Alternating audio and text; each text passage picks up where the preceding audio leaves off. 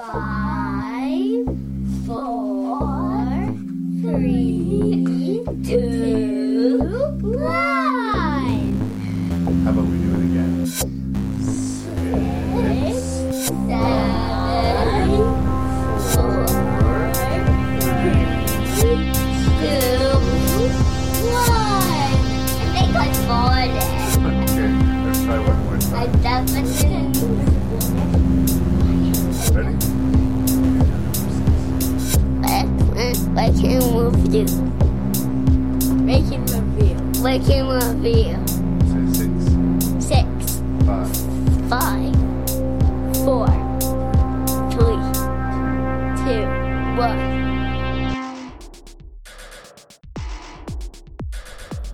Hello and welcome to the 96th episode of Rank and Review. As always, I'm your host and random Canadian Larry Parsons. This episode, RNR MVP Lee Beckmann returns yet again. And we're going to be discussing Crazy 80s. It's Crazy 80s 2. Are these a even more bizarre bunch of movies than were reviewed by Ashley Pachkowski and I on episode 75? Well, listen to find out. A few words on that. There was a little bit of technical difficulties during the recording of this interview, which was done over Skype, and it was 100% my fault. It was 100% on my side of it, and I've done my best to course correct, but this interview sounds a little noisy, it sounds a little bit Skypey, and I apologize. That's on me. That's on your host and random Canadian Larry Parsons. But as I've said in the past, if I was perfect, I'd be boring. So instead of re-recording the whole episode, I did the best that I could. Please feel free to send me feedback either on the quality of the sound or on the content of the episode itself. You can do that by sending me an email at rankandreview@gmail.com. That's RANKNREVIEW@gmail.com. You can find the podcast on Facebook. You can find the podcast on iTunes. And if you wanted to do me a favor and just tell that other movie fan in your life about the podcast, I'd really appreciate it. Word of mouth does a lot of work. That is it. That is all. Welcome once again to Rank and Review, and welcome once again to the Crazy 80s. Well, welcome one and all to the 96th episode of Rank and Review. We have RNR MVP, as I like to call you, Lee Beckmann. I'm so flattered that you named me MVP. It makes me feel warm and special. I know I gave you some hard times about, you keep trying to get a championship, and you've done all these episodes and it still hasn't happened. But I would be thrilled if you won. You deserve it after all of this time. But the thing that Larry does not do is cheat. I will never cheat for Rank and Review. And I accept it. It has to be real. You can't give me one of those... What is that Oscar that you give to people that never won, but finally after all these years? Their due Oscar. Yeah. Anyways. Yeah. Well, I understand is all I'm saying. This will not be a your due type of situation. I don't know if we're going to match or not, but for some reason, I've got an okay feeling about this list of movies. Like, it's Crazy 80s once again. We're returning to Crazy 80s. And it's a weird mixed bag of mostly sci-fi horror, but one at least straight horror picture. I don't know. I guess I'll bring it up with you. Like, what is it about the 80s? I mean, there is nostalgia. No matter what decade it would be, if you were growing up in that time, you'll have nostalgia associated to it. But the 80s does have this reputation of being, like, super crazy. And what is it about the 80s? Like, does it deserve that reputation? And if so, what is it about the 80s that makes it so specifically recognized for being a lunatic decade? God, how would you describe the 80s? I mean, one of the reasons why I think we love it so is that, you and I both grew up in the 80s. We are a child of the 80s, but we've already talked about that last episode. It seems like a very excessive decade, especially for American cinema. Like, this was the decade where we had a character that said where greed is good. This is the Reagan years. And also the aesthetic of the 80s is just so uniquely very neon and very, in a lot of ways, bright colors. I don't know. Well, like I remember watching the original Twin Peaks, and there was like scenes that were set in the police station, and there were like these huge meeting rooms where the tables just had like towers of donuts. I kind of picture that for the studio system, except for instead of towers of donuts, it was just cocaine. Just towers and towers of cocaine. Yeah. Well, I think the two of the producers that we're going to talk about, at least I'm going to talk about this movie, I think we're doing very much of it and living very much in excess, a life of excess. But no, it was a very, very strange time. I'd like to think that every decade has some, very strange movies, just sort of different. The 80s is just a lot of Cold War, a lot of cocaine, a lot of candy. Well, and that's where I was going with this. There's a paranoia to the 80s, right? Yeah. Like, the Cold War is just that. It's sort of this escalating, quiet thing, Who's got a better weapon? Who's got a better spy? What's going on behind closed doors that nobody knows? All you have is your imagination to drive you crazy. So you either run to that tune, or you just go deny, and you get your beak down into a pile of cocaine and you dance. Like, I kind of feel like I was lucky to be too young to really fully embrace this sort of sleaze culture of the 80s, because I think that if I was born in, like, the earlier 70s instead of the later 70s, I might have turned out a different cat altogether.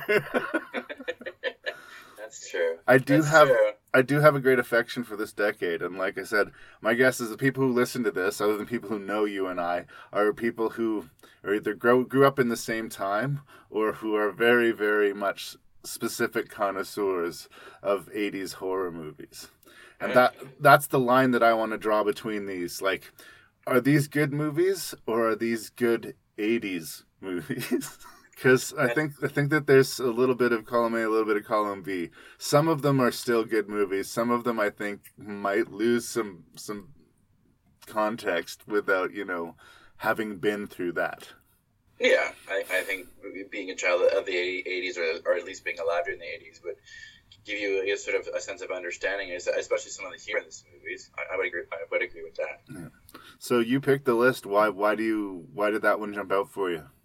Well, I love a lot of the movies on this list. I think that's one thing that sort of drew me.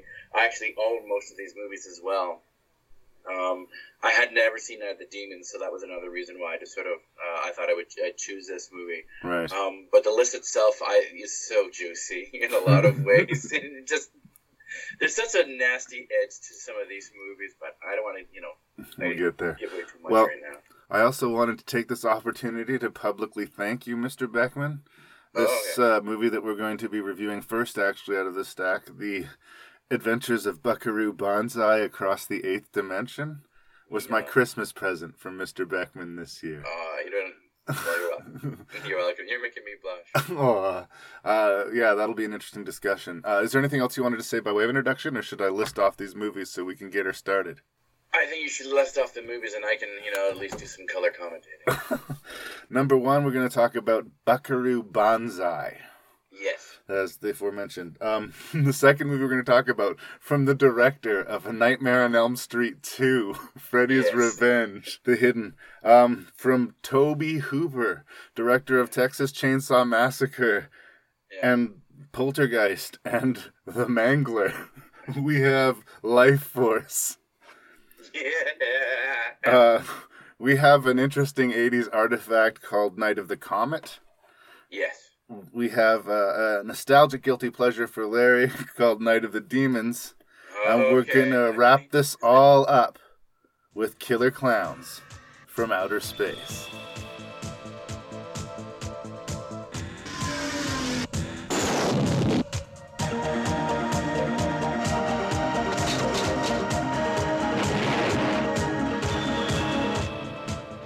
Buckaroo, President's on line 1, calling about is everything okay with the alien spacecraft from Planet 10, or should he just go ahead and destroy Russia?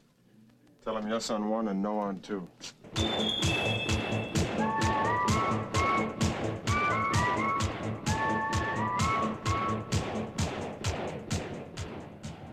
Which was yes, destroy Russia, or number 2? So, crazy 80s, crazy 80s, crazy 80s. I love me some crazy 80s. I have, weirdly themed podcast episodes. On the Facebook page, you can go and look and see a bunch of proposed episodes, almost 300 proposed episodes. And I have strangely specific categories. There's mad movies, and there's what the fuck movies, and then there's the crazy 80s, which is sort of like a genre all of itself. Mm-hmm. If there was a trophy that you could accept for winning an award for a crazy 80s, I think it should be in the shape of Peter Weller's head. We could call it like a bonsai award. It's like the weird thing about the adventures of Buckaroo Banzai across the eighth dimension is that it's a calculated crazy movie, which is not typically the kind of crazy movie I like. I kind of like movies that went south by accident. Like we were making fun of Nightmare on Elm Street 2 in the introduction. Like when they set out to make that movie, they didn't know that they were making a hilariously off-key movie. And because they didn't know that, it becomes hilarious, right? Yeah. But I think everybody involved in the production of Buckaroo Banzai knew that this movie was fucking strange. And everybody enthusiastically wanted to contribute their little piece of strange to it. Now, how all of this comes together to work is anybody's guess. I don't know how you could control this measure of chaos, but it does work.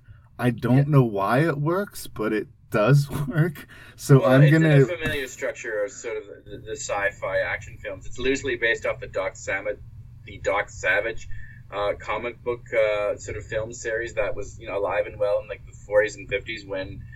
these filmmakers were kids, those whole serial movies. Right. So there's that sort of familiar structure, and that's one way that it works. But I agree with you. This movie is definitely unique and strange.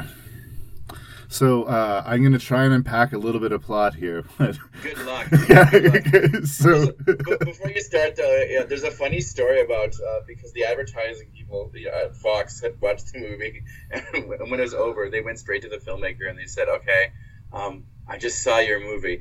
How the hell do you want us to advertise it?" And just the look on their faces apparently was fucking brilliant. So good luck. Okay. I wish you well. Peter Weller plays Buckaroo Banzai, a surgeon, philanthropist, rock star, adventurer. Don't forget quantum physicist. Quantum physicist. That's an important one. The whole problem starts as him being sort of in this giant quantum physics experiment.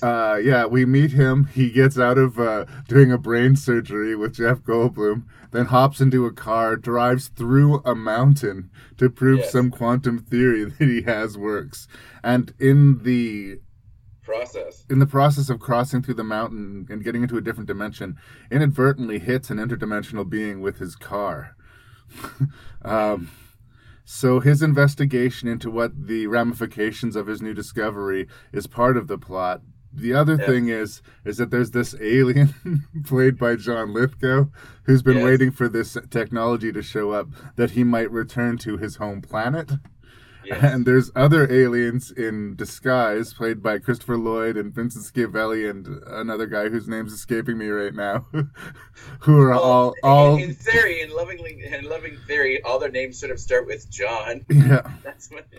And of course, I forgot about the weird slug-faced aliens thing that comes down to help the gang figure out this. Yes, that's right. Another spaceship shows up in this movie. There are a lot of balls in the air, and all of them are fucking weird. Yes. And don't forget the whole sort of sub-storyline with the president and his sort of secretary of defense. Right. The love story that we get to have between Ellen Barkin's character and Bucker. Like, really...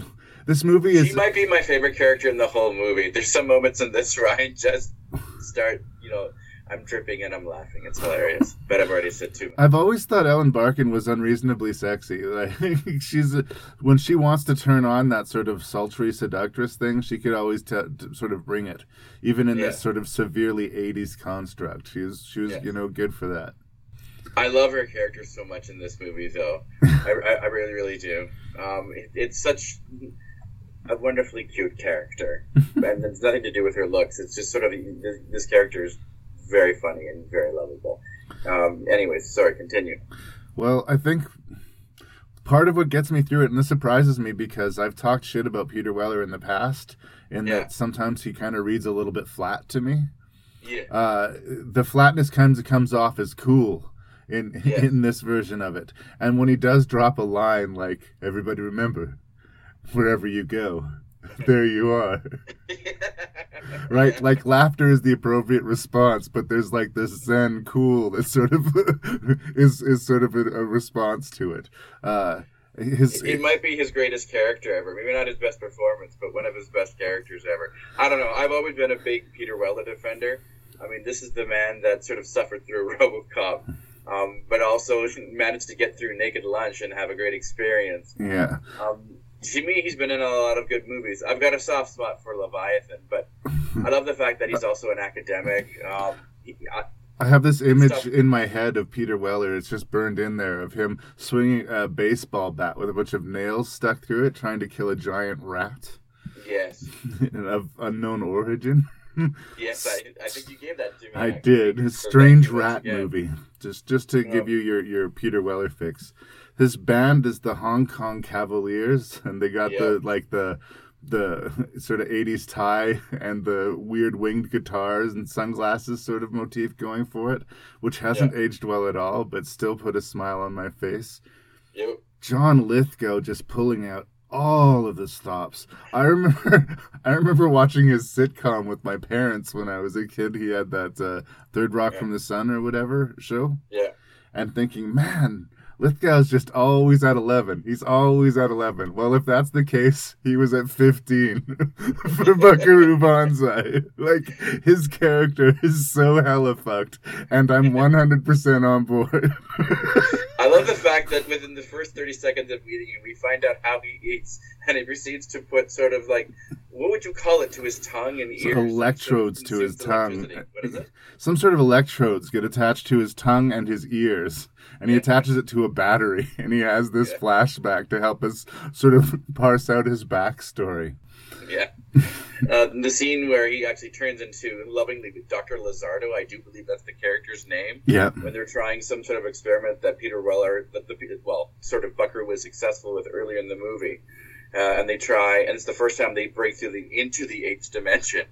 And there's basically a shot of John Lithgow sort of like back end trapped inside a wall while the other one is in the other dimension.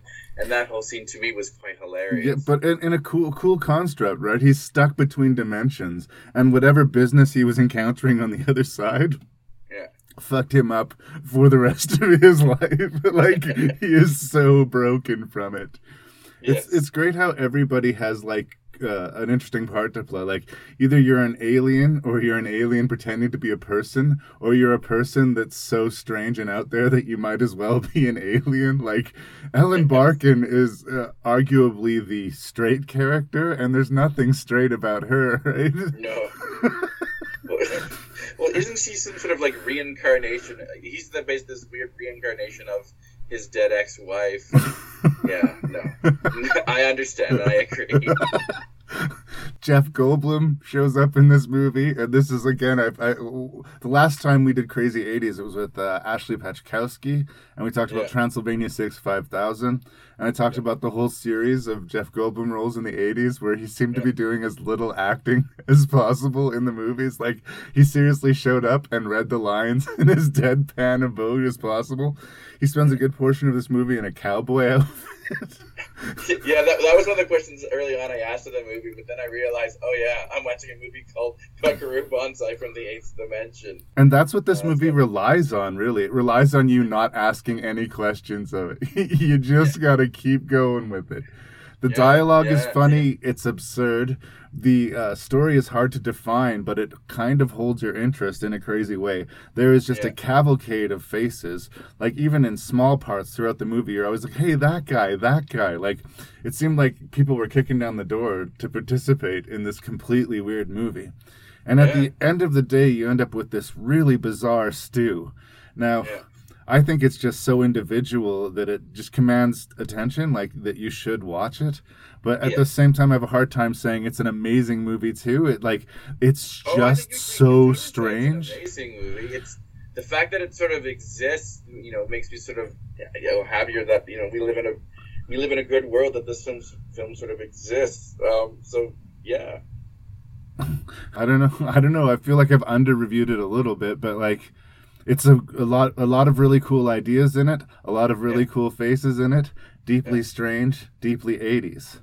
If there's any part of that stew that doesn't sound delicious to you, then I guess you can safely avoid. But if that sounds like a good deal to you, I say hop on board and enter the 8th dimension. I think one thing I do love about this movie is, you know who W.D. Richter is, right? The director, yes. Yeah. He's the one that also wrote Big Trouble in Little China. If you start sort of digging, he's sort of responsible for a lot of sort of, you know, good quirky comedies of the 80s. He wrote the 78 Body Snatchers. Yes, he did. That's cool. I didn't know that. Fun fact. This might be his last movie he ever makes within a studio.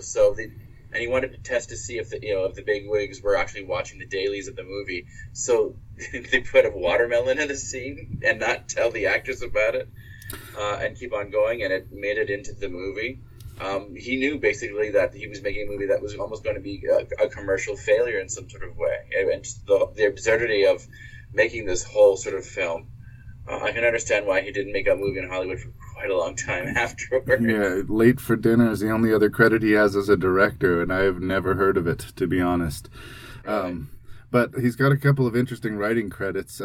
He's credited for writing the adaptation of Needful Things, which I didn't say a lot of super kind things about, but there you go. But again, yeah, like everybody in this movie is kind of interesting and sort of so young and fresh, you know. It's an interesting sort of timepiece of the 80s. And I think because it's a slickly produced thing that it's an easier watch than some of the lower budget numbers we're going to talk about later. Yeah. Like the edges are not quite as harsh. So it goes down easy. Yeah. I mean, I think one 80s things that I love about it is, you know, this is sort of near the end of the Cold War, but it was still very much, on at this point. There's a lot of Cold War imagery, but also a sort of underlying context or subtext. A lot of the jokes sort of deal with the Cold War as well. Yeah, I mean, I'm sure that's in there, and I'm sure on my second, third, and fourth viewings of the films I might get more out of it. But yeah. Honestly, watching it today, it's like almost watching an episode of The Muppet Show with like the craziest guest list you've ever seen in your life. And then you realize that you finished the episode and you're like, wait a minute, they forgot the Muppets. I think this movie also has one of the best henchmen that I can think of in recent memory. I have to give a shout out to Christopher Lloyd for people who don't know who he is. Shame on you. He's this great character actor. And he's given this... who doesn't know Christopher Lloyd? I think it's one of the best henchman names ever. Big Booty. Big Booty, yes. Big Booty. Which, of course, John Lithgow gets to say over and over and over again. The one part where, they've obviously caught Ellen Barkin, and it's too bad that, the third act, she's sort of... The Rescue Me Girl. Yeah, she's given basically into the damsel in distress role, and she's kidnapped. But I think the line that... Lithgow screams at Christopher Lloyd is this: "Take her to the pit, go Big Booty, use more honey." And when that line sort of slapped across me when I was watching it, I laughed so hard because I was almost imagining what the hell is the honey for, anyways. I like that they take themselves seriously within this absurd universe too. Yes, that's part of, I think, the key to it. Like, yeah. John Lithgow comes the closest to literally jumping out of the screen and saying, come on, you guys. But for the most part, no matter how ridiculous the scene, no matter how ridiculous the exchange, all of the actors are 100% on board. Yeah. So, yeah, no, they came to work. Yeah, they give you your money's worth, I think. I want this car. Jonathan Miller would never do anything to break the law. I need the keys. Thank you. Bye. He is a very fine, very honest gentleman.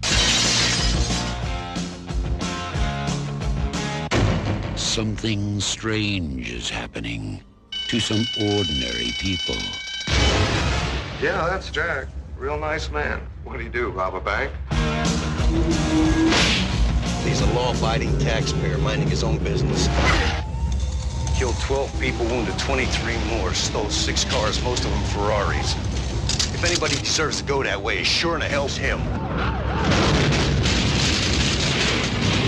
I've worked homicide for 13 years. I have never seen anything like this.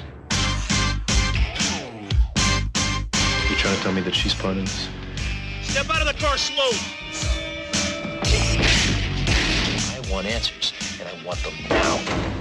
Explanation won't help you. So, I'm going to go on the record as saying that I'm not 100% on board with Kyle MacLachlan. Really? Okay. Okay. Fair Well, enough. it's not that I hate Kyle MacLachlan or like that I think he sucks necessarily, but I don't understand why Kyle MacLachlan is regularly getting work while other people don't get work. Like, is there something super sexy about Kyle MacLachlan? Like, does he give in a performance that was so amazing that like you can't imagine anybody but Kyle MacLachlan delivering that role? Like, yeah, he was the center of Twin Peaks, but Twin Peaks was a fucking, like, completely absurd carnival circus, you know? Like, any part of that whole universe, sort of, you're infected by the weirdness, but it wasn't about Kyle MacLachlan. Like, the star of that show was David Lynch. Yeah. So, my left-handed compliment will be that this is one of my favorite roles of Kyle MacLachlan that I've ever seen in this hidden movie. He plays an alien who is pretending to be a human being. Yes. Who is partnered up with Michael Nouri, a badass, totally 80s cop, to help. I love the fact that the character's name is very much an 80s cop name, Tom Beck. He and Kyle MacLachlan are teamed up to try and stop this spree killer. Kyle MacLachlan's backstory is as like the person had killed his partner. But the more we learn about Kyle MacLachlan and the more we see just how he behaves, the more this guy's not on the level. And the more we have to kind of wonder, you know, when are these beans going to spill? Yes. There's a hilarious scene where they're, of course, drinking in the one cop's house that I think should be noted and worthy, and is a very Kyle MacLachlan leap sort of moment. Yeah.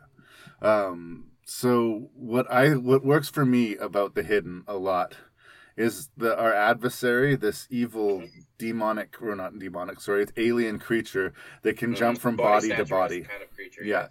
It's this huge slug worm that'll pop out of your face and then go into someone else's body and puppet it until the body's used up and moves on to the next. But you get the feeling like he's a world traveler. He's seen a lot. Yeah. He has found Earth.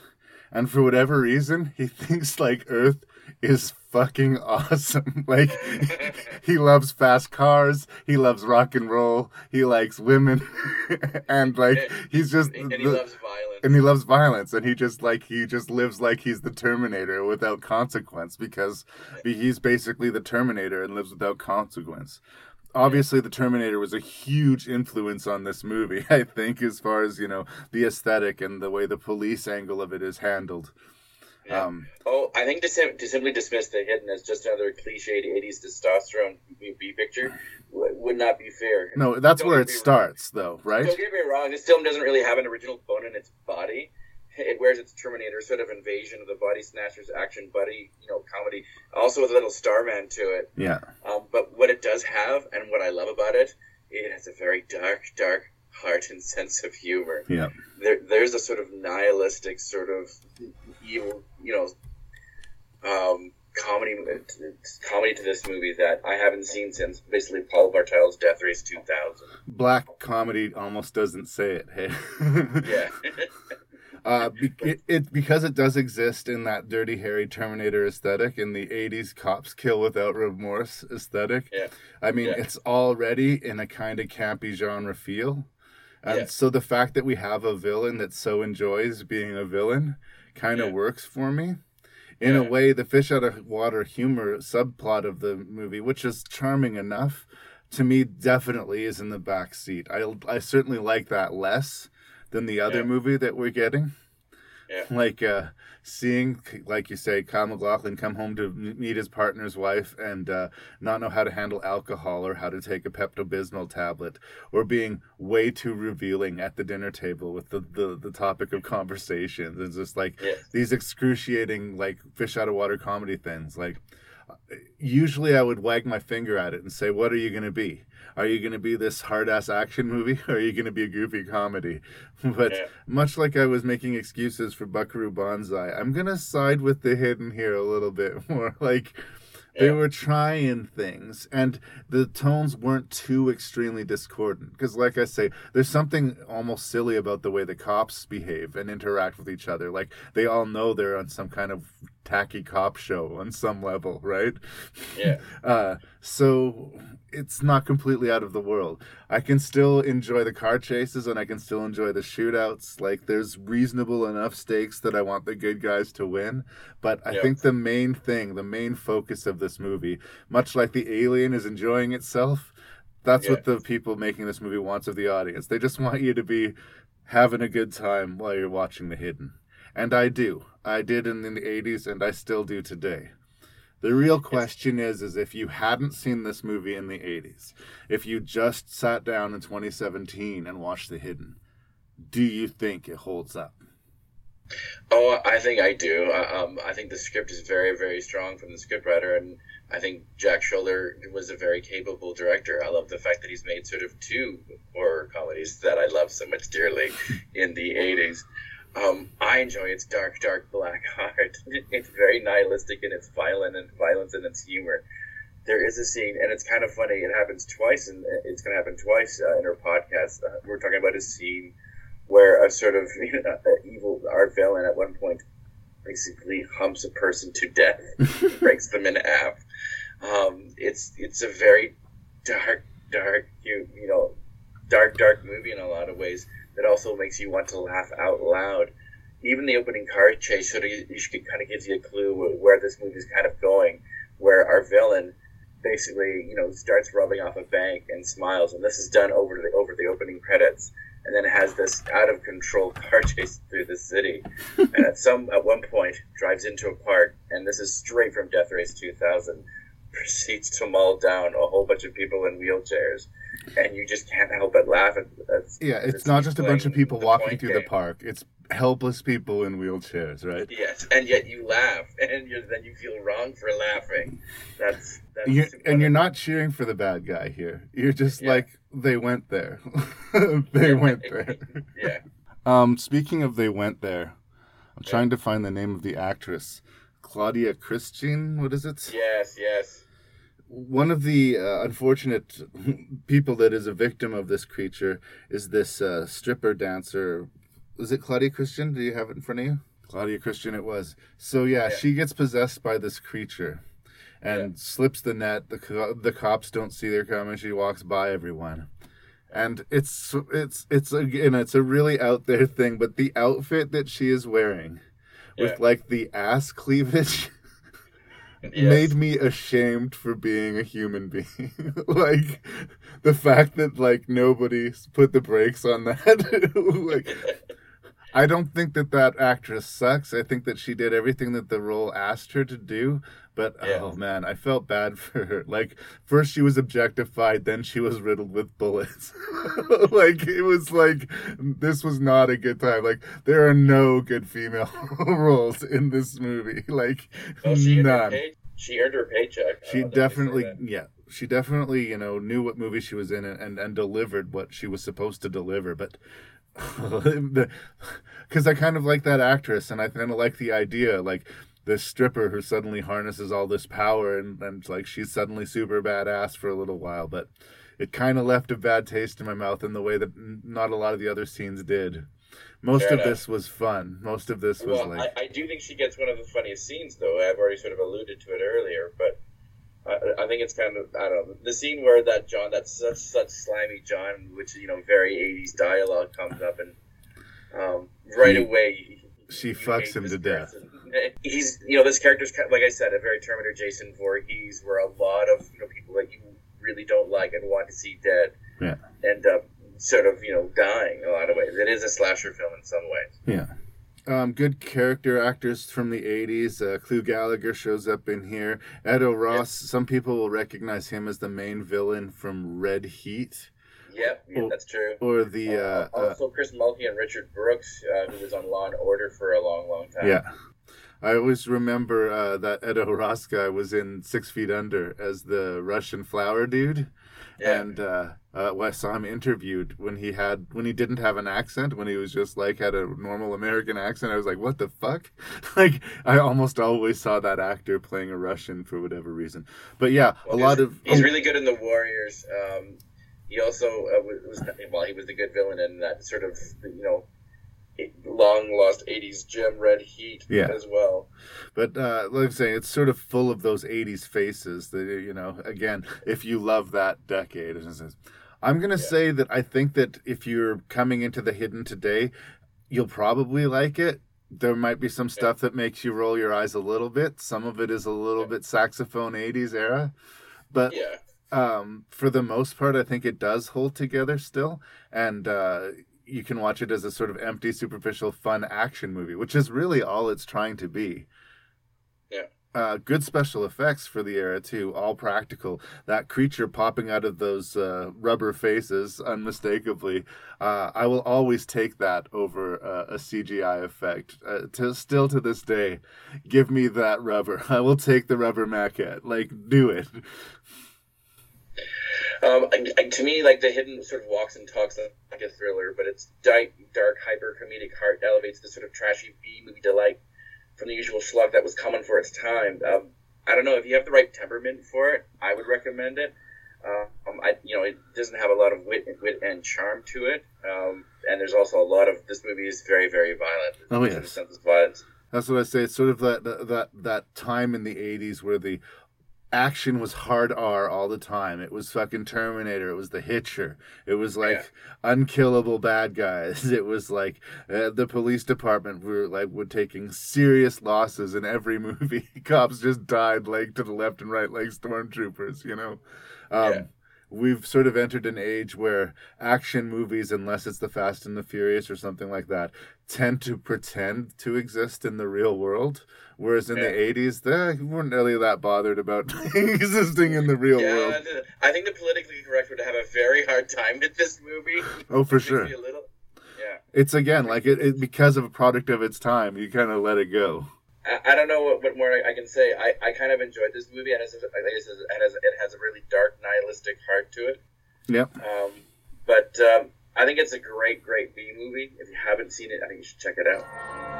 From the director of Poltergeist and the writer of Alien comes a terrifying new film. I'm getting a very small radar cross-section. 150 miles long. EGR's confirmed. Tell them we have an artificial object out here. In the tail of Halley's Comet, there's something wrong. Something ancient. Something evil. Jesus. Houston, we have a problem. Something's happening to me. Something hungry that's brought to Earth. She's destroyed worlds. That girl was no girl. She was totally alien to this planet and our life form. And totally dangerous. Well, I was going to say, I've spent some time in this podcast talking about Tobe Hooper and how I kind of think that he's largely overrated. And, how I understand that Texas Chainsaw Massacre deserves its sort of place in horror history, that it might almost be an accidental classic and that it was just a weird configuration of events that allowed this movie to take place. Yeah. Other than the Poltergeist, which a lot of people think Spielberg largely ghost-directed, there's not a lot of high tent poles for me and Tobe Hooper. So is this the movie? This movie Life Force? Is this the one that's going to turn me around? Is this the one that's going to explain to me why people bow at the altar of Tobe Hooper? Because if so, we're in trouble, son. Yeah. Also troubling to me is I think the Salem's Lot's, fun and entertaining. I guess that TV version of Salem's Lot. That's right. We got to give him that. There's some good stuff in there. The other thing is the presence of Dan O'Bannon. I like me some Dan O'Bannon. He wrote and directed Return of the Living Dead. Yeah. And he's attributed screenplays to some good movies. He has a screenplay credit on Alien. Yes. And generally I like him, but I also know, that the man kind of was crazy. He was a very creative mind, very, good storyteller. But the later into the 80s, I think the less marbles were rolling around in his head here. Mm-hmm. I can sort of see the exploitative angle to this. Like, I can get how the same guy who wrote Return of the Living Dead wrote this idea of space vampires. It's based on a novel, apparently, Space Vampires, which would have probably been a more honest title, at least, than Life Force. Yeah. But it sort of hits the notes of that, there's monsters in it, there's zombies in it, there's a naked woman in it for a large portion of the movie. Like, all of this stuff that are the key ingredients to an exploitation horror movie, which he likes to include in his movies unabashedly. Yeah. And like I said, I say that as a fan. Yeah. All of it is present here in Life Force. Yeah. None of it works. I know. And well, if you want to really know what went wrong with this movie, you got to look at Menahem Golan and Yoram Globus. And like I said, check out that documentary. These two people were just basically, sort of super hypercharged, almost business salesmen that really loved making movies. But, they would say yes and to these, almost like 6 movies in a month kind of thing, or all the time, where these two men, ran this movie studio that was successful for a good 10, 15 years. Yeah. Just sort of, at the drop of a hat, yes, we make that movie. We go and we shoot, we make this movie. And they were churning out all these movies almost like once a month in a lot of ways. And they were all high profile things like Cobra and Masters of the Universe and shit like this, right? Like, and they were over the top, baby. Yeah. Over the top. Because we needed a trucker... Arm wrestling movie. We needed a trucker arm wrestling movie like we needed Rhinestone. Yeah. Well, what happened is that, they were looking at the box office spread and then saw Poltergeist there. And, of course, who had made it was Tobe Hooper, who was well into his, drug and alcohol binge days at this point. So he was also a bit of a disaster. I don't think these boys had actually read the book, Space Vampires, it's what it's called. But if they had, they would realize that they were making sort of a high gloss, well, very, lots of money, big budget exploitation movie, that it's really not that far off from a porno movie in a lot of ways. It's a vampire movie, but the vampires are aliens instead of the traditional vampires. And they can create these zombie-like offspring. I guess we haven't really adequately attempted the plot to explain this movie, but go ahead. We open in outer space. There's a spaceship that's chasing Halley's Comet to investigate it. They find a craft in the tail of the comet. They investigate it. They find on board a bunch of dead bat creatures and 2 male and 1 female. They look like human beings, perfectly preserved in these chambers, naked bodies. They bring them all back to Earth, but by the time the ship gets back to Earth, all of the crew is killed, and the captain has ejected from the spaceship. They bring soon after an apocalypse starts. So they bring the vampires down to Earth. The vampires escape. The vampires escape and shit starts going bad is basically what's happening. Again, like some of the ideas I can sort of see, there's a juxtaposition. Typically in these 80s slasher horror movies, a man with a knife will be chasing a naked woman. Well, in this movie, a naked woman is going to be chasing all of the men. Right? Yeah. And you can sort of say, how... Gets wrong. You can say how edgy and how what's an interesting juxtaposition. But in my heart and in my head... To me, Dan O'Bannon and Tobe Hooper just like the idea of having a naked chick on set all day. Oh, I'm sure. But I think that they take themselves too seriously. That's my big number one complaint. Go ahead. If you're doing space vampires, which is what this is, just be with it. This is a cheesy B movie. Let's have fun. There's nothing fun about the presentation. Like, I don't know, I imagine whenever they said cut, everybody just broke out laughing because of how ridiculous the scenes were. But it's completely earnest. And it doesn't work at all. And in a way, heartbreaking again. A lot of money was poured into this. Some of the special effects are fucking amazing. Still today, fucking amazing. But Damn. I watched the director's cut of Life Force, I am not proud to say. And again, I I know I brought this baggage of not being super on board with Tobe Hooper, but I thought it could be measured out with Dan O'Bannon, right? Like somewhere between the two, we're going to find this middle ground. And for me, no, Life Force is every bit the debacle that everyone says it is. It's a crazy 80s movie, but it's not even a fun crazy 80s movie. Despite the fact that there's naked vampires chasing people around and crazy special effects and like an early fun performance from Patrick Stewart. I found it a chore. Lot of sort of 80s British actors that sort of come through this movie, and quite quickly. There's a lot of characters that come in and out and go. Yeah, I watched it in 3 chunks. I found it hard to sit through. Really. I love the fact there's sort of 3 acts to this movie, where one, it's an alien movie, and then it turns into Dracula, and then it turns into the zombie apocalypse movie towards the end. But this movie is sort of all over the place. I think one thing that doesn't work right off the bat, and this is to do with the main villain of, at least for sort of taking it any sort of seriously, and it's a very brave performance in a lot of ways from a 19-year-old young woman named Matilda May. Oh, she's only 19. But I think one of the worst decisions, because you can't take it seriously, is that she is naked, like just not even naked, like just buck stark naked for 90% of her performance. Yes, and you can't help but laugh. We're not overstating it. Shame for laughing once again. At the scene where she sort of walks out of that sort of police prison complex and all the lines that are said towards her, it is just such a ludicrous sequence in the movie. Any sort of real pathos. They would have to do so little. They would have to do so little, Lee, to make me okay with this. Like, at all. I have no problem with the nude female form. Part of the titillation, part of the sort of forbiddenness of the horror genre is its willingness to show us nudity, right? And I'm okay with that. But I think it's telling that her IMDb credit is Space Girl.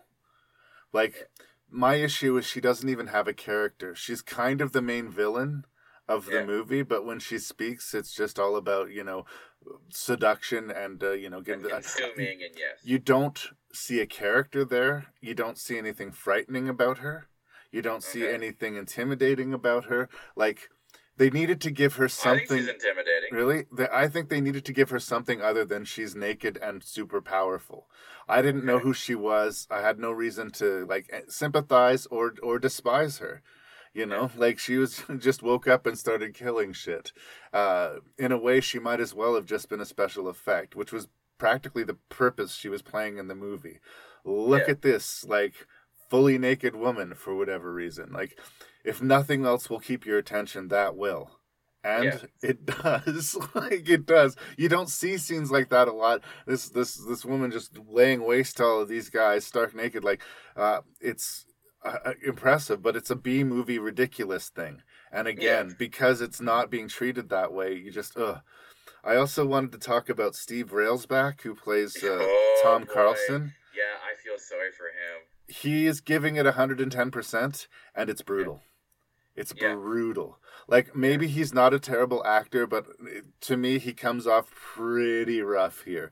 Not that he has a lot of real great stuff to do, but again, damn.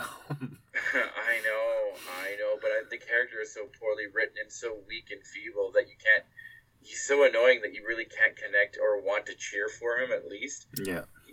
He whines the entire movie in a lot of ways, and it's just, grating to hear. He just doesn't make a really likable, affable hero, and again, so earnest in this completely ludicrous set. And this is a movie I should fucking be foaming at the mouth about, Lee. There's zombies up in this bitch. Once you get infected by these energy vampires, you basically become a junkie energy thing like that. You slowly are wasting away in these cool-looking skeletal puppet monsters and spreading the disease. Thank you to John Dykstra for doing that, by the way. Yeah. He's a great special effects person. No, and echoes of some of the amazing special effect works we saw in Return of the Living Dead, like with the half-zombie. That kind of really lovingly created rod puppet thing. I love those types of special effects, and I hate to see them wasted on such an empty movie. I want to give a shout out to Patrick Stewart. He plays Dr. Armstrong. They go to this place looking to talk to a specific patient that or a student that they think might have been infected by the creature. But they get onto the fact that the creature is inside Patrick Stewart quite quickly. And again, it's a difficult thing to play because it's ridiculous, right? It's something that could come off really badly, but I think he does well with the role. It's one of the first times I remember seeing him. It was like this movie and Excalibur that I'd known him for until, of course, Star Trek The Next Generation came about. It's a fine early role for him. I think it's interesting that it's set in London, that this huge production wasn't this like America-centric thing. I'm sure the anti-colonialists would cheer and applaud at the final act that London is left in smithereens. Yeah. But would it be somehow too upsetting if it was New York City or Los Angeles? If it's London, it's still fun, at this point. Fuck the limeys. Let them become vampire zombie thingy-reens. What I can, I guess, cautiously recommend is, for the time it was made, a lot of money was poured into this movie. Like, the production, million, actually. The production values are impressive. Nothing else is. I think the fact that the story is so absurd, which is why I think some people high up hadn't quite read the text correctly or realized what exactly was. But I agree that the fact that so much production value went into this sort of whopping mess of a movie, I think another thing that hurts this movie so much is that, they get actually really good, especially good British actors who are trying so hard to make the story work, and the harder they try, the more awful the movie sort of becomes. Poor Peter Firth, he has to choke down lines like, yes, Your Honor, I can't believe that a naked woman can be walking, through the city and destroying the city. And you realize he realized the sort of awful stuff coming out of his mouth, and you just kind of I won't say the movie quite gives me sort of sensory issues. It does classify as one of those movies that it's so bad it's good. But you think? We want to put it in a category, with like Battlefield Earth or something. I don't know. This movie. Frank Finley is a mess. Frank Finley plays Dr. Hans Fallada, who sort of gives us a lot of the context about what he imagines these vampire beings to be. We see him a lot at the beginning of the movie, and then he largely disappears for the whole of the main plot, and then he shows up at the end like he suddenly changed into a bad dude. And in a different movie, I would have cared, right? Like, that would have been, oh, shit, we liked him, right? And I was like, oh, yeah, that guy's back in the movie. Oh, he's bad now. Ugh.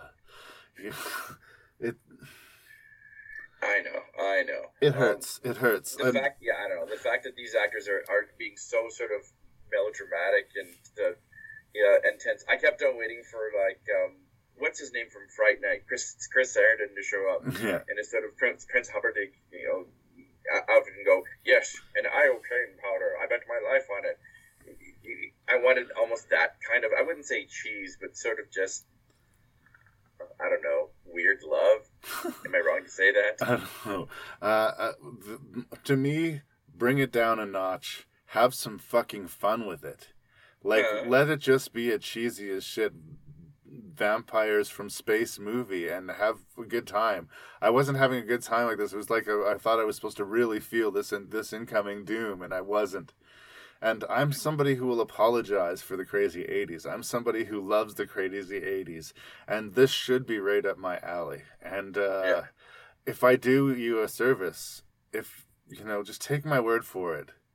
There's better movies to watch from the 80s than Life Force. You don't need to do it. You just don't. Wow. Well, that's harsh, but I have to agree with you. Which the version did you see? Did it have like the Harry Mancini and the Michael Kamen? It was a mixed score. Yeah, it was. Yeah. That's another thing. It starts off as this big sort of like epic action film, and then quickly turns into this sort of dark alien ripoff. The tone is sort of all over the place, and I think that's another thing that sort of kills it. It's weird because Tobe Hooper can be a competent, or at least at one point was a very competent director. At least he could get a budget off the ground, and I think his Invaders from Mars isn't that bad either. Yeah, I'm sure we'll talk about that again. I have good memories of it from when I was a kid, but I haven't seen it in a clearest perspective since. We're kind of running long on on this. I think the other disservice I did myself on Life Force was watching the director's cut. That gave me an extra 15 minutes. I'm a sucker for director's cuts. I somehow imagine that it'll fix everything now that we get the director's true vision, but I don't know what exactly the extra 15 minutes were, but there was nothing in here that salvaged it for me. Please avoid. Both cuts are terrible. Basically, most of that new cut is basically at the spaceship. We see more of it, but that's about it. No, in Life Force, anything more is less.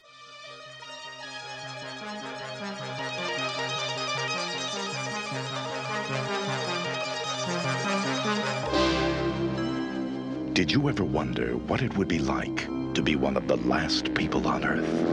We're talking ghost town! Who would you see? There's nobody. There's nobody. What would you do? Hey, I'm sorry if the end of the world makes me a little nervous. Where would you go? The stars are open! Well, get ready to find out, because the comet is coming into your orbit. The legal drinking age is now 10, but you will need ID. Let's be real. It's the night of the comet. What do you give me if I come back? Texas? Night of the comet. I'll be taking requests from all you teenage comet zombies. The night the teenagers ruled the world. Yeah!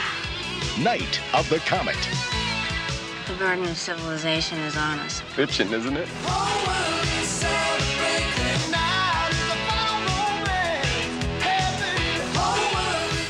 So we were talking about with Life Force, a movie that had one of its real flaws was that it took itself too seriously. Mm-hmm. I think one of my big beefs with the Night of the Comet is that it maybe doesn't take itself seriously enough.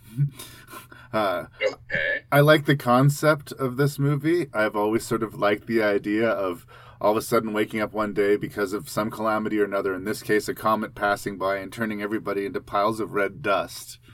But a handful of people who happen to be sheltered under metal sheeting manage to survive and have to make do in this new world. But because this movie is so 80s, a lot of the ideas that I think were actually super solid and in a way ahead of its time, the fact that it is two female leads and that they are proficient at living and surviving in a post-apocalyptic world and that they could be somewhat badass, is kind of deflated by the fact that they have a whole scene where they go to the mall and party down. The fact that the characters don't seem to ever fully wear the stakes of this catastrophic situation that they're living in, so that when we get to the second half of the movie where they do try to turn it into a little bit more of a straight adventure story, because it's been so goofy and so it's impossible for me to take this movie seriously at the end of the day. And it's too bad because I think there's some good ideas here and I like, there's stuff that I like about the movie, but I don't know that for me it 100% holds together. I think this is a movie that worked in the 80s, but maybe doesn't work anymore. Yeah. Well, I agree with you. The film doesn't kind of hold together. For me, it's the third act. I took this movie as sort of, a great satire. And at least for the first 2/3 of it, it's really totally taking the piss out of those 80 teens movies. In fact, so much so, and I have to give sort of a special shout out, because Joss Whedon's a big fan of this movie, eh? Well, he's all about girl power, right? Yeah. The character of the younger sister, what's that character's name again? Samantha. Sorry? Samantha. She's basically the main basis of Buffy the Vampire Slayer. But Whedon has gone on record saying that, the biggest influence of that character is the Samantha character. The fact that it's totally also making fun of, and I don't know if you were at all like this, and in fact, I almost died. Were you ever a mall rat, Larry? Not a bunch. I mean, I hung out in a mall, but it wasn't my raison d'etre, Yeah. Because this movie is totally making fun of that sort of culture anyways. I laughed, I laughed so hard that, these are characters that shout out, yeah, my daddy would have bought me an AK kind of thing. Yeah. They're almost like weird, wild Republican girls that I sort of laughed and loved them for the first 2/3 of it. It does kind of make this weird shift where it does take itself seriously in the third act with the whole scientific bunker thing, and that to me is when the movie derails. And there's another aspect of the movie that we didn't really talk about, that's some of the people are affected strangely. I don't know if maybe you weren't exactly under metal sheeting, but you were under some sort of kind of coverage, or it affected you slower than everyone else.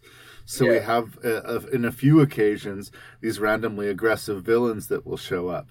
But they seem to show up whenever the movie needs them to, and then disappear whenever they don't. There's nothing really real or consistent about them. Again, the sequence in the mall, all the guys are like wearing sunglasses and leather, and it's headbands, and it sort of just becomes too comic to take seriously. But I get like where Joss Whedon, at this time in the 80s, the idea of two women who were capable of defending themselves and handling themselves that wouldn't just fall apart in the face of any kind of catastrophe was not as common. You know, the Ripley figure was a big deal in Aliens because it had practically never been seen before.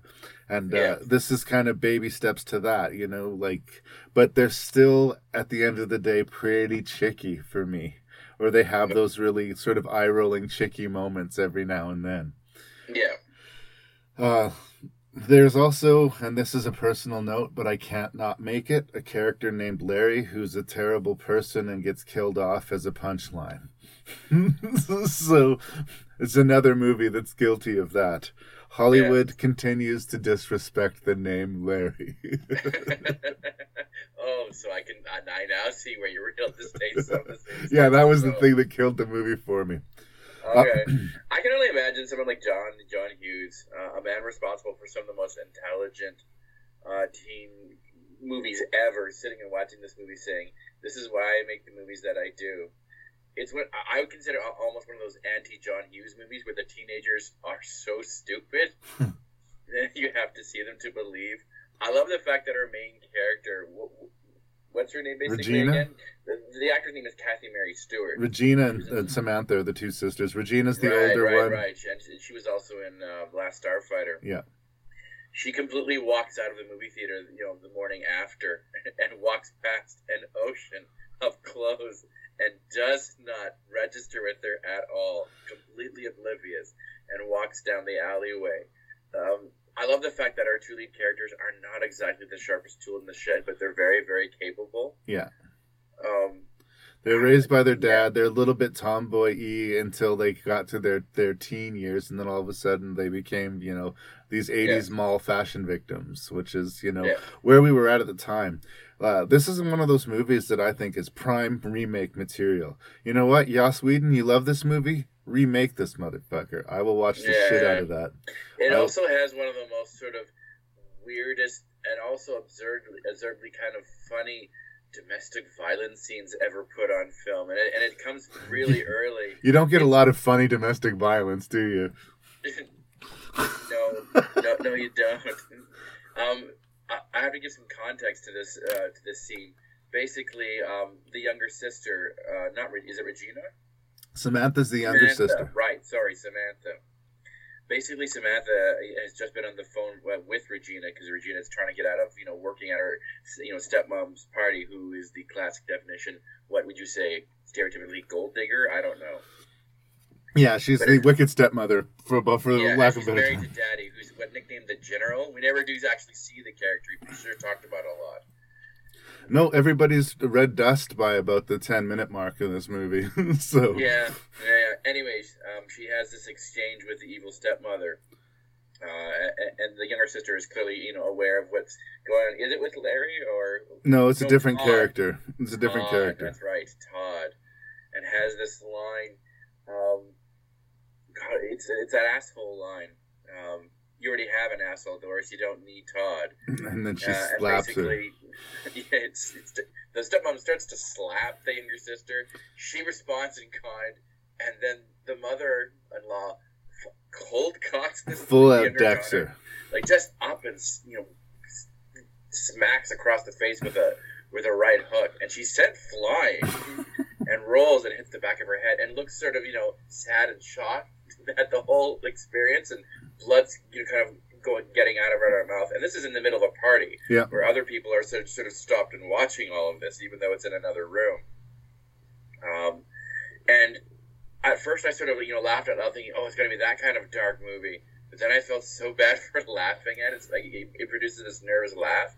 And but again, it creates such this weird shift in the movie that you're just kind of jarred by it. That's the thing about the movie. I mean, are we just supposed to take that scene seriously, or aren't we? We're not. The fact that we don't know, or if we're not, I think makes us less easy to take it in the end. There are scenes that if the movie was working seriously would work. When this team of scientists we discover who are living underground come up to, quote, rescue some of them, but we find out that they just want to mine some of the survivors for their blood to extend their own life. Yeah. There's a scene where they take Samantha away from Regina in the helicopter. Vice versa. They take Regina away from Samantha away in the helicopter. And they've been together for so long that they've, like, that was a moment. It almost hit in the movie, but, like, in a real sort of, if a movie was taking itself seriously and it was like the end of the world, and this is the first time that they'd been separated since this adventure had started for them, I could see that moment really landing. And then when the little sister comes to save the day, for once saves her big sister instead of vice versa, it would land more. I like Jeffrey Lewis, father of Juliette Lewis, and Mary Warrenov as two of the scientists, because when we first meet them, it seems like the Jeffrey Lewis character is the good guy and the Mary Warrenov character is the bad guy. But as the story progresses, we find out that it's actually the other way around. And I thought that was a pretty clever thing in a movie that didn't have a lot of clever things in it. Okay. But again, if the movie was more serious, it might have landed better for me. It's a cool ideas, all bathed under that cool blue 80s sort of neon glaze. Yeah. I like the aesthetic, and I like this sort of style of story. So I feel like I should like Night of the Comet more than I do. I understand it's called Status, but I think it's one of those movies that led to other better movies. And it's a significant movie because of it being a gateway drug to newer, better things. Okay. I could be wrong. That's just one man's opinion. Okay. I guess one of the things I sort of love about it, because this is a very low budget movie. This movie was made for under $1 million, and it made close to like 25 million back. They actually made a lot of money on this movie. Sweet. I don't know. Right off the bat, I sort of took it as a great sort of satire and taking the piss out of those old sort of 1950s alien movies. Right off the bat, we knew we weren't going to be too serious with that sort of cheesy overtone, which is a clear homage to War of the Worlds. In fact, the first act of this movie sort of takes place in a radio station, which is a big sort of, War of the Worlds, people. Of course we're doing that big sort of joke. I think one other thing that might have hit me wrongly is that if you're going to make a post-apocalyptic satire about the consumer culture, I hate to break it to you, that movie was made and it was called Dawn of the Dead. I know. So that might be other things like how cutting edge is it when it borrows almost like that entire wing of the movie from another movie entirely, right? Yeah. Oh, no, I don't think there's a lot of originality to this movie at all. What I like is that it doesn't have the thing which Dawn of the Dead does, where the woman freezes. Like her boyfriend's being attacked by a zombie. She's right there. He's reaching for a hammer, and she could help him. She could reach for the hammer and hand it to him, or pick up the hammer herself and smash the zombie. But she just stands there going, "What am I just..." Yeah, none of that. In Night of the Comet, these two girls find themselves in a terrible situation, and they find a way to make the best of it and survive. And that by itself earns it a lot of cred for a lot of people. But there's still a lot of movie around that I think has some creaks and moans. Okay. Well, for me, like I said, the movie falls apart sort of in the third act, so I can't quite give it sort of, well, this movie is great and go see it, so I can sort of understand your sort of trepidation to sort of really liking about it. I guess I love the first 2/3 of it so much and I knew that it wasn't taken seriously. But it does sort of, I don't know, I had a sort of almost, the words, I actually said the words, I don't know, once the movie sort of, the end credits kind of came up. Yeah. Because it's just, there's something off about this movie. I don't know what it is. It's unique. I mean, you don't see a lot of movies like it. If you, I also hated the fact we had that sort of cliched, jump scare, of the dream sequence that we see actually twice. Right. You see that over and over and over again, and it happens up in here. So. And a cute boy shows up for Samantha just right before the credits roll, so that she doesn't have to be lonely. Which is, of course, the boy from who defeated her 6th place in the arcade, whatever the DMK, whatever. Yeah. We have that sort of come full circle. Anyway, I guess what I would say, if this sounds intriguing to you, definitely check it out. I don't hate the movie, but I'm certainly not as enthusiastic about the movie as a lot of other people. I think that there are other better crazy 80 movies to see, but if you're an aficionado, by all means, there's a high interest level to Night of the Comet, and I get it. I do.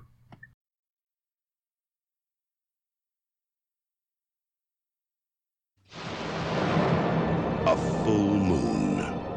A spooky, deserted mansion. Halloween night. All right, dudes! And dusters. Let's party! 10 kids. All they want to do is raise a little hell. Now, as long as they live, they'll wonder what's gotten into them.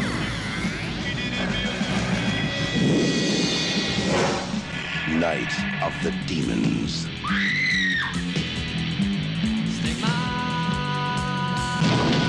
Blessed be the sinners, for the day of atonement is at hand. Stop looking at me. So here's the thing about Night of the Demons. Sorry. The thing about Night of the Demons, this is not a good movie. Yeah. It's not a good movie. Yes. What it is a bad movie that I like quite a bit. Okay. I'm a little worried. I've seen Return of the Living Dead a gabillion times. I think that Return of the Living Dead is playing in some dark corner, some recess of my brain at all times, just in a loop. So every now and then I'm just like, I will feel like watching Return of the Living Dead, but I can't do it anymore. So then I put in its scrappy, ugly little brother. Night of the Demons. This is the 80s aesthetic in as unconscious a way as you can see it. Like a lot of movies we're seeing these days directed by Ty West and other people that are set in the 80s are throwbacks to the 80s, like that Lost After Dark movie or The House of the Devil, where they're sort of trying to emulate this 80s style. Mm-hmm. This is that 80s style to such a perfect degree that, I think you could remake it, not change a line of dialogue, and hire, remade it, actually, though. Yeah, I know. Well, we'll talk about that if we want to, but you could remake it, not change a line of dialogue, and hire, the most deplorable actors you could find. And on some level, it would still stay afloat. The thing that kills the movie is the acting. I think that the cast is pretty much uniformly terrible in this movie. There's not a lot of bright spots that say, well, in a sea of shit, this dude shines out. Yeah. The asshole guy who I recognized from Heathers, at least I recognized that he'd made another movie eventually. Yeah. So good for him. Yeah. But the aesthetic of a bunch of types, I'm not going to say characters, types, who go to a party on Halloween night and, have a seance and unleash some evil spirits, who are then killed in this crazy special effects extravaganza, while all doing completely idiotic, counterproductive things and looking so ridiculously and campily and hilariously 80s, this is that movie. This is the movie that all those other movies are making fun of or paying tribute to or emulating or loving or hating or whatever it is. But if you want the real deal, if you want to know what a really cheesy, good, bad 80s movie looks and sounds like, that is Night of the Demons. It really is. So, am I going to sit here and tell you guys Night of the Demons is a good movie? No, I'm not.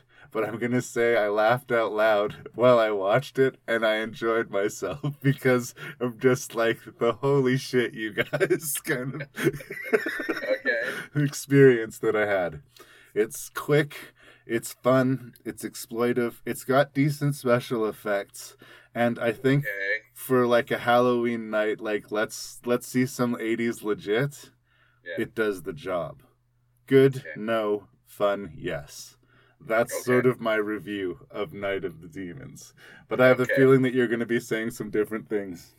I don't know, Larry. It's been a while since I actually was sort of cursing your name as I was watching this movie. This is what happens, Larry. This is what happens when you make me watch Night of the Demons. Oh my God. Yeah.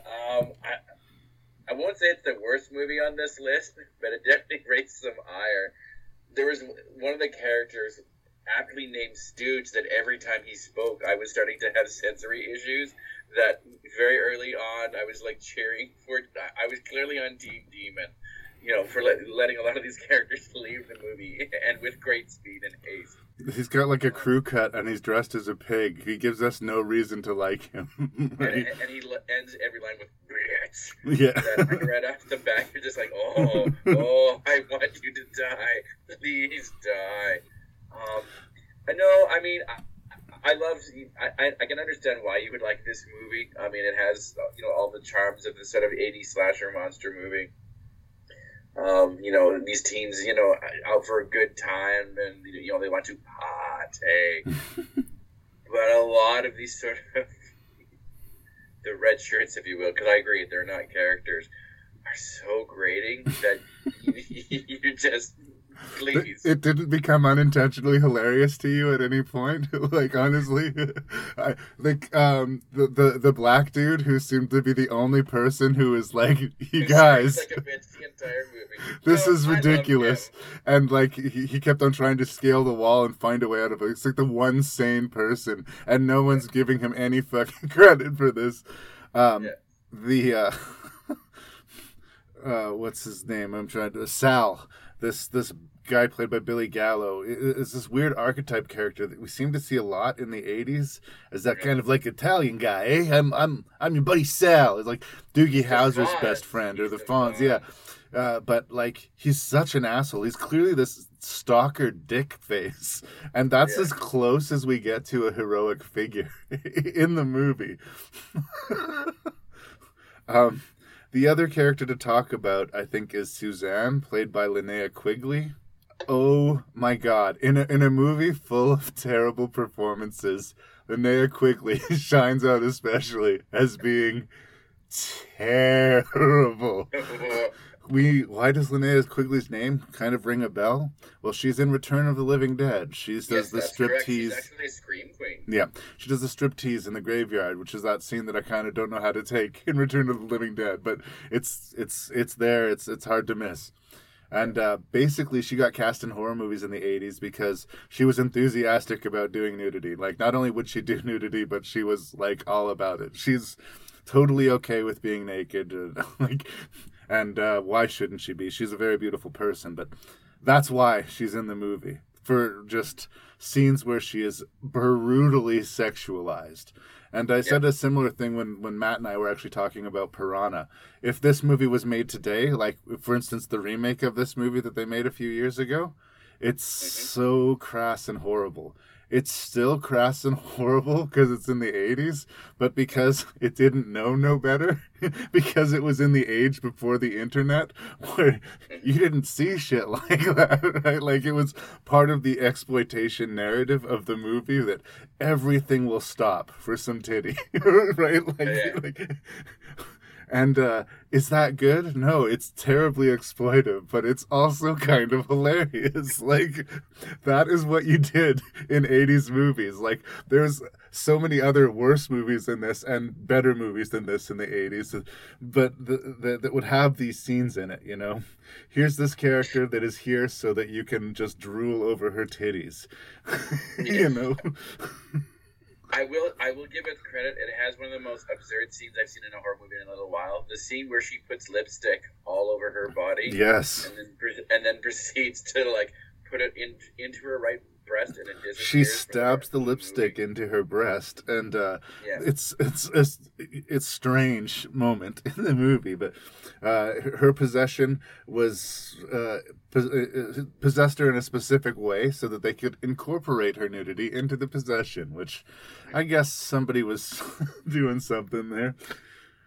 There is another hilarious scene where one of the possessed character does a dance number like it's this. So badly choreographed. Yes, our main villain Angela apparently had to work with this interpretive dancer for I don't know like how long. The movie took barely 3 weeks to make, but she does this really awful put together dance choreography where to me you just sort of cringe and giggle at the same time. That's exactly right. Like, it's got to be one of two things, right? It's got to either be super sensual and sexy, this sort of seduction, like luring you in, sort of siren dance, or it's got to be scary and intimidating, like have her do things that shouldn't be possible, or have her like fucking wolf out or something.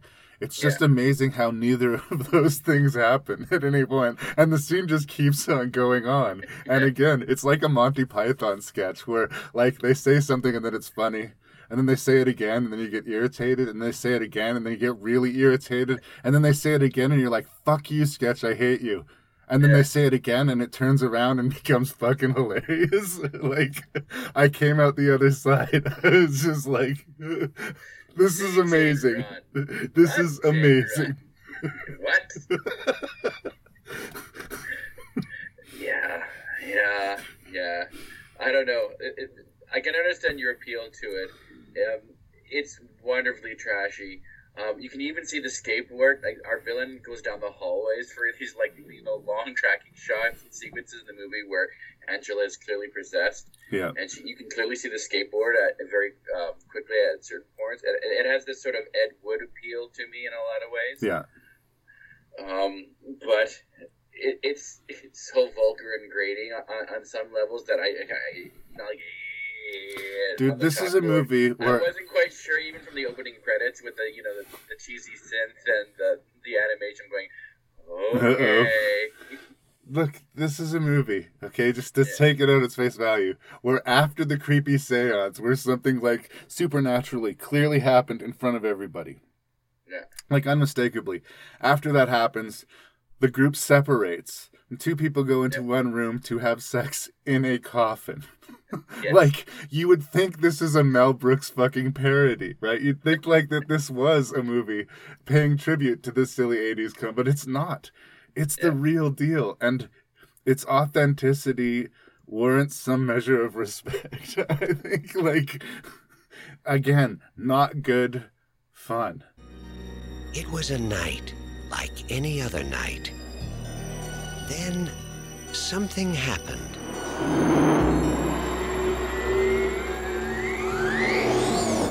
You see that? Something different. It's no shooting star. Why here? Why now? Why clowns?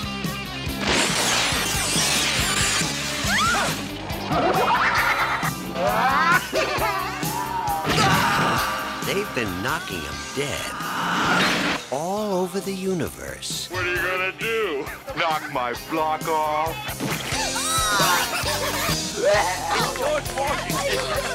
Soon they'll be doing it at a theater near you. Killer clowns from outer space. So, I'm going to start with the positives on Killer Clowns from Outer Space. Okay. Here's the stuff that I can respect. These Kyoto brothers, the guys who produced, wrote, and directed and created the clowns, they're a bunch of guys that mainly do special effects and like making masks and stuff like this. They're not Hollywood people at all.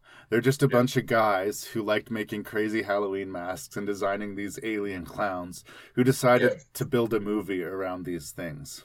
And they really had all these crazy clown characters and they plugged them into a movie. Yeah.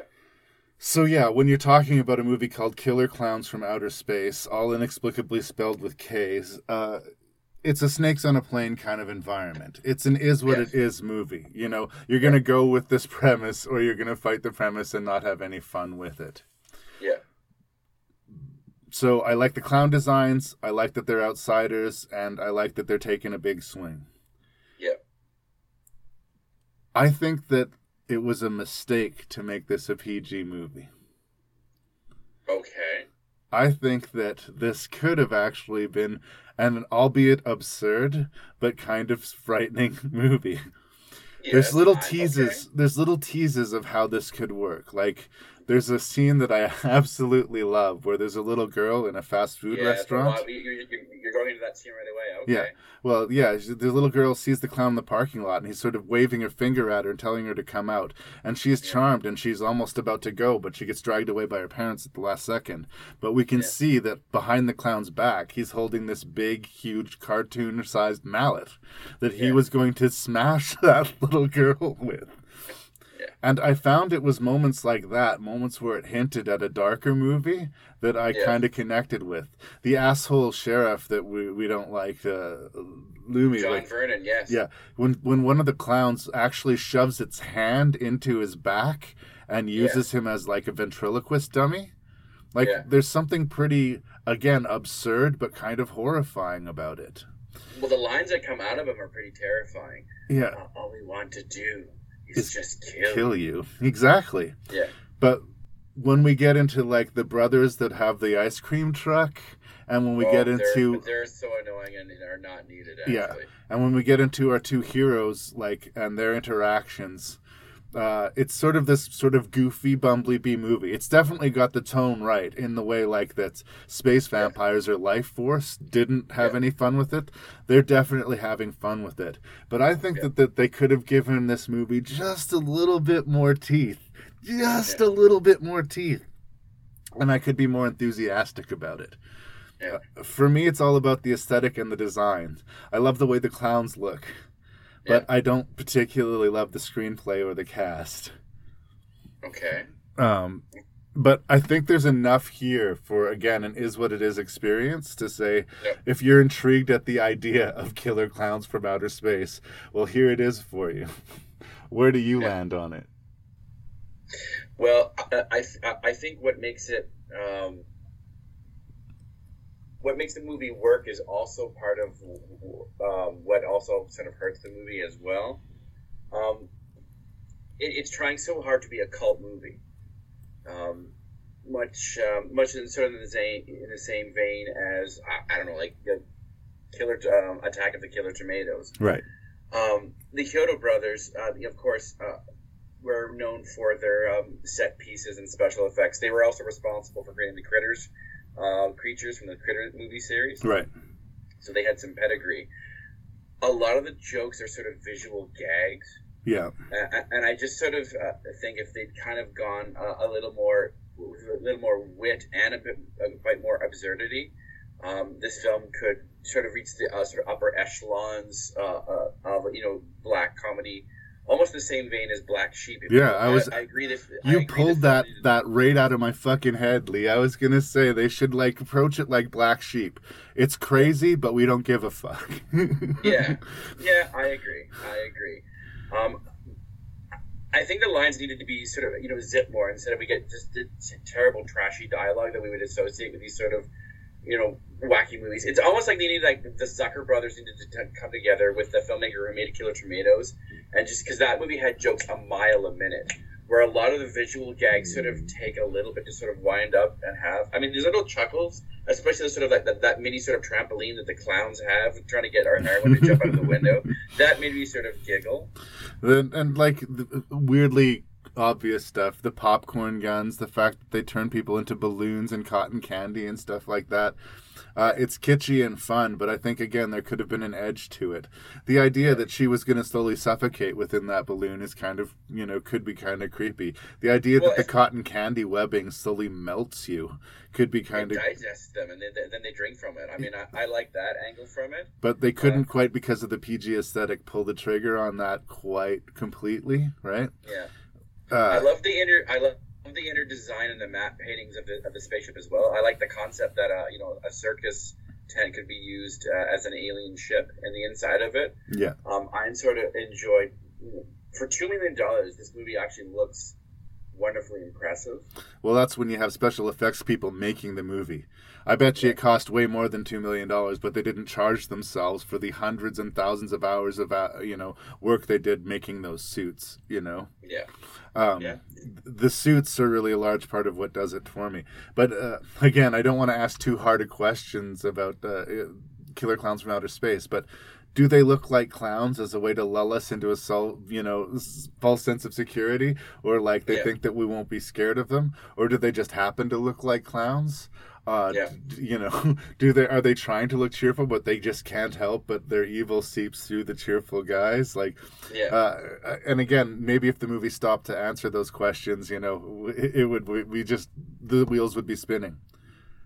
I want to talk about a redemptive performance that is given in this movie.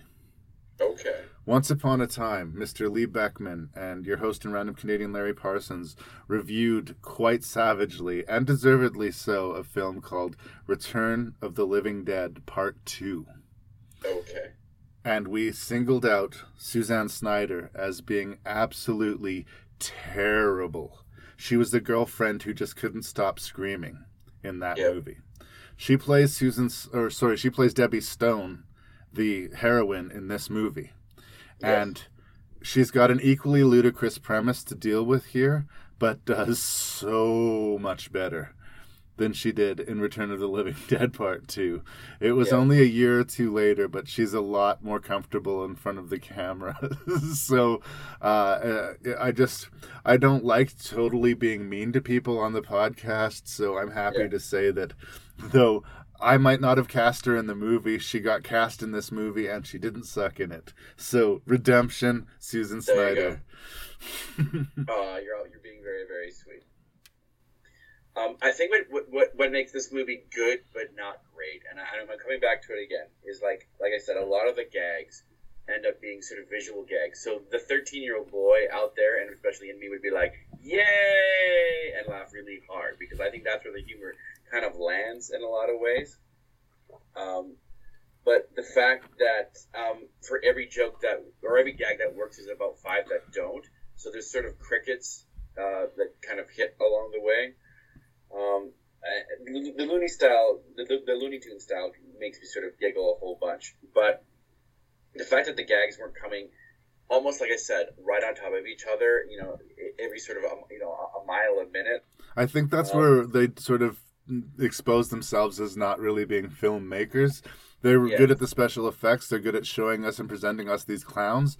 But as far as setting up the clowns or playing those moments, or the idea of timing them out, like you say, so that there's a little bit more energy to the proceedings.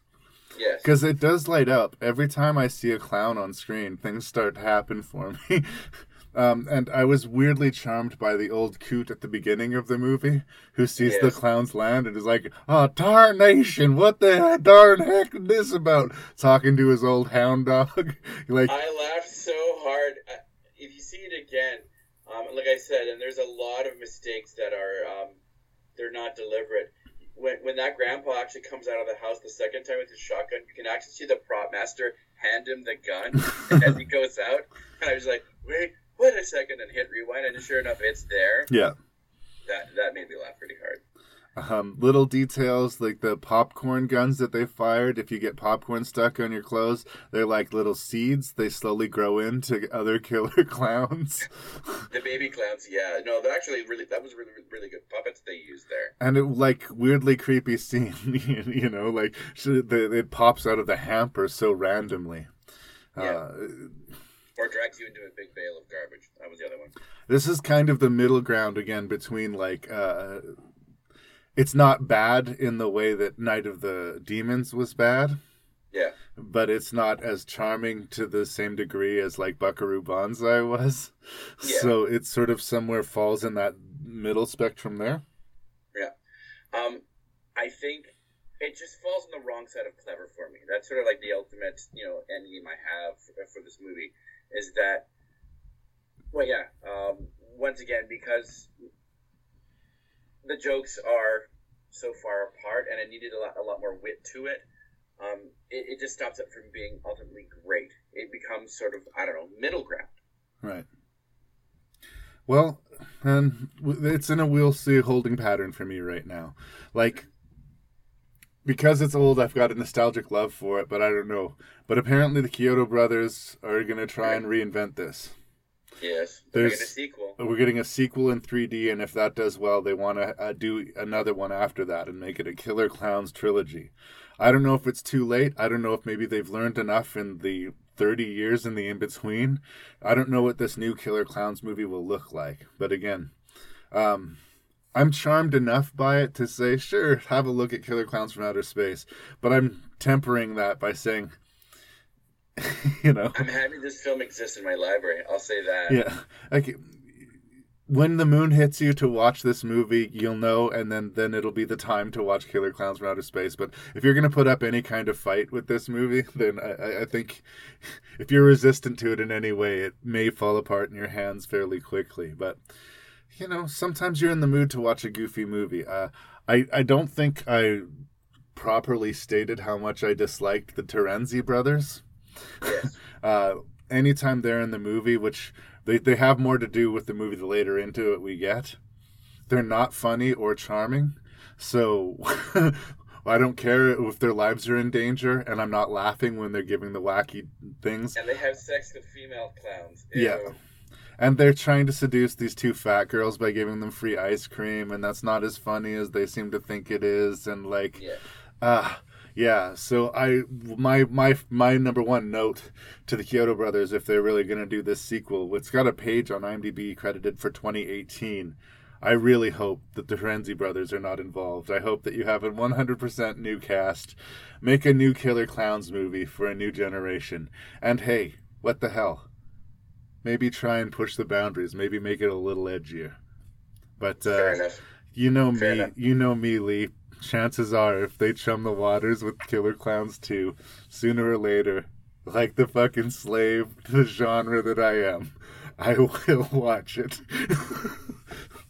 I will do so lovingly and with a bounce, my friend. I kind of like this movie. It could have been great, but it does make me smile, and I'm happy that I own it in my collection. I kind of like this movie, raves Lee Beckmann.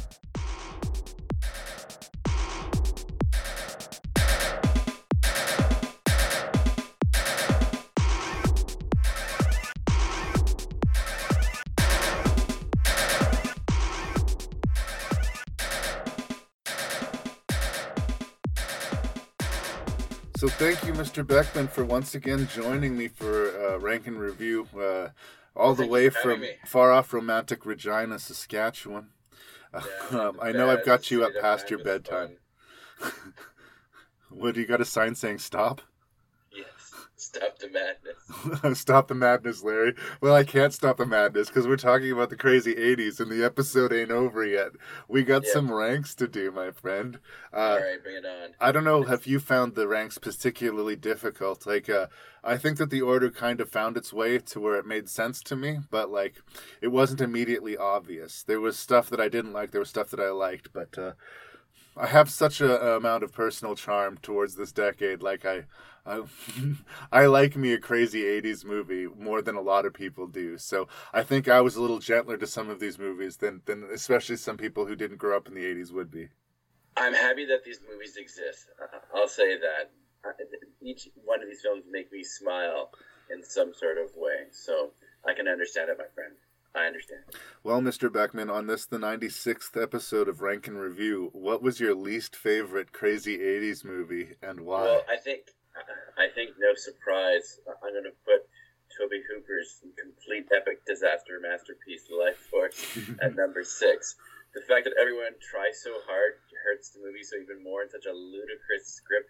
I honestly don't think, some people had read the idea, and, or at least read the story and kind of thought, wait a second, maybe we shouldn't have this choice, Just two basic questions, you guys. Yeah. What is your movie, and who is it for? Yeah. Like, start there. Number 5, I have a film that to me is like almost there, and that is Night of the Comet. The first 2/3 of it are really good and chuckle-worthy and satirical, and then it becomes, I think, when it becomes too serious, it loses steam. Yeah. At number 4, I have, and it's sort of schizophrenic in its quality, Night of the Demon. Or is it Demons, plural? Night of the Demons, yeah. Demons, plural, yes. The red coats are so nauseating that I have having sensory issues. But some of the weird sort of gallows humor of the film makes me laugh. And I do have a special shout out to our lead black character, who by all means clearly, should be dead, but managed to escape. Number 3, a film that's, good but almost great, is Killer Clowns from Outer Space. The Kyoto brothers, I think, do well, and I'm curious to see if they actually do make a sequel. Some of the ideas are strong, but once again, it's the visual gags that, like I said, 1 hits and 4 don't. Yeah. And it should have been a lot more whiz-bang witty. It's like the Zucker brothers should have helped make this movie. At number 2, we have the very blackly humored and insanely violent The Hidden. I love, it walks and talks like a B movie, but it turns into this really sort of wonderful black satirical comedy that I think Death Race 2000 would be very much at home with. And last but not least, the wildly eccentric. And this is a movie, made by nerds for nerds. That's the best way I would try and pitch this movie. I can't even imagine how he would even So this is my movie. Yeah. It's so beautifully absurd. It's almost like Tom Stoppard, did one movie in Hollywood and it should be this. Adventures of Buckaroo Banzai. Yeah. It's so out there, and it's the classic definition of Crady's 80s. So that, my friend, is the list. That's interesting. Like, it's almost like, I know hipsters as we understand them didn't exist in the 80s, but doesn't Buckaroo Banzai feel like it was like an 80s movie made by a bunch of hipsters? It's just something. I don't think they were hipsters. I honestly think they were like sort of geeky nerds going, no one's paying attention. There's actually whole science departments that are named after characters or things from Buckaroo Banzai. Yeah. I didn't even mention, was it Perfect Dave as one of the characters? Perfect Dave. Oh, wow. So before I do my ranking, I just want to congratulate you for being a champion of Rank and Review. Okay. You just won. Did I? Let that sink in. Take that, bitch! I gotta say, I felt good like we were gonna rank it, but after we had the reviews, I was like, I don't know, maybe we're not, because you sounded like you were not feeling Night of the Demons at all. I was starting to think that was gonna get to the bottom, but no. I understood why you loved it, and it did make me laugh. Love is a strong word. Love is a strong word. It was Stank, that character Stank that just drove me up the wall. I'm going to go through the ranks, but yes, you are a champion. You are owed a prize. I'm going to have to put something in the mail to the new Rank and Review champion, Mr. Lee Beckmann. Take that, easy. Take that, Grizzly. Our current, upset I'm saying that out loud. Our current champion is Paxton Francis. You have just dethroned Paxton Francis.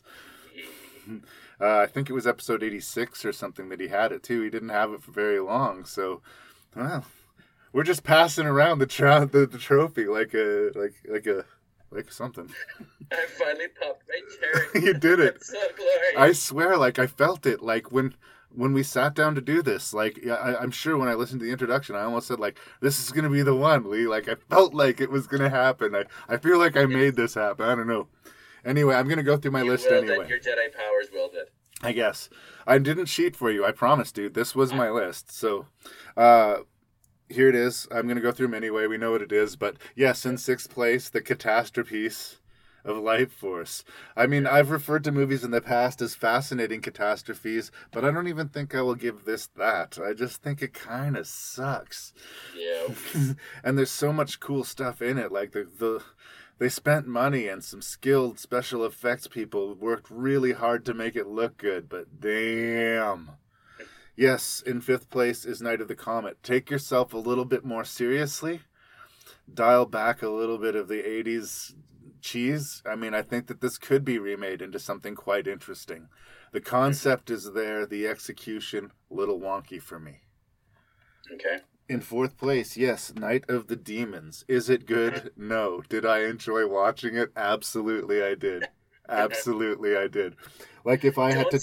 Don't see the Blu-ray version of this, by the way, because the special effects look really, really bad, and they're accentuated, basically, especially the infamous scene of her bearing her teeth, the lipstick. Oh, like I watched it on my DVD copy, and it looked fine to me. I mean, I wasn't fooled by anything. I didn't think that really happened, but like, I think they looked like fun 80s special effects. But I don't want to oversell the movie either. Like, it's not fantastic by any stretch, and the cast, like, almost uniformly not strong performances. But if I had to choose, like, if someone said, you either right now have to watch Life Force, Night of the Comet, or Night of the Demons, sign me up for Night of the Demons. It's in fourth place. In third place, some people might think it's overperforming Killer Clowns from Outer Space. I think the clowns work in the movie, the humans less so. It's a little bit of a mixed bag, and I wish it wasn't PG, but the curiosity factor for this movie was high, and sooner or later someone's going to say, today's the day for me, I'm watching Killer Clowns, so do it. There's a lot of creativity in Killer Clowns that I think that should be mentioned, like just the design of the weapons and the sets and even the creatures themselves. There is a lot of imagination that goes in. The clowns look so weird and puppety and almost like spitting imagey. Like, part of me just says, somebody make a $10 million stop motion animation version of this and make it as fucking dark as you possibly can. You'll lose all of your money, but I will watch the shit out of it. Oh, I'm sure they made their money back. And hey, it has basically a balloon dog as a tracking device. You can't go wrong there. In second place, the tonally all over the place, but undoubtedly charming, The Hidden. I think it's a movie that could only exist in the 80s. This is not one that I think would work necessarily being remade, but I like it. I mean, it's out there in its premise, and there's something about a villain that really enjoys being a villain. There's something about that alien that I kind of thought was cool. And number one, just because of how fucking insane it is. And a lot of it is just some of the faces in here that I love, and John Lithgow and Christopher Lloyd and Vincent Schiavelli, and like just an orgy of faces that I love, sort of young and in their prime, who all contribute to make this bizarre concoction called Buckaroo Banzai. And it has a really bizarre end credit sequence as well, that it's just, you have to see it to believe it. And, like, again, part of me says, why isn't there the continuing voyages of Banzai? I know that he's had many adventures before this and many adventures after this, but Banzai can only be what it was and is, and I encourage anyone who's into the crazy 80s to check it out. And I will send your Banzai award to you in the mail. Current rank and review champion, Lee Beckmann. I'm actually happy for you, brother. I know you've been doing this a lot. I feel complete. I'm going to roll into bed tonight and have, like, fetus position going, yes. Oh, who are you kidding? You won't be able to sleep tonight, Lee. You're just going to be too excited. I finally did it after, 12 times or something? Yeah, I was going to say, I don't even know what number of episode this is. You're like, you're a regular player. And I knew that sooner or later it would happen. And somehow when you picked this list, I had a good feeling. Like, I made this happen. I feel like, I'm happy. I know that Paxton's going to be disappointed, but I'm happy for you, brother. I know. I can now rest. Can you going to be able to keep it a secret until it airs? Because it's going to be a few months. I will say nothing. It's funny when Paxton won, like, one of the first things he did was text Matt to say, fuck you. Anyway, is there anything you'd like to say to the kids on the internet before we part company this night? I know it's well past your bedtime. No, I think I've already said too much. I'm sure most people are like, dear God, let it end. Well, I'm sure we've not heard the last from Mr. Lee Beckmann.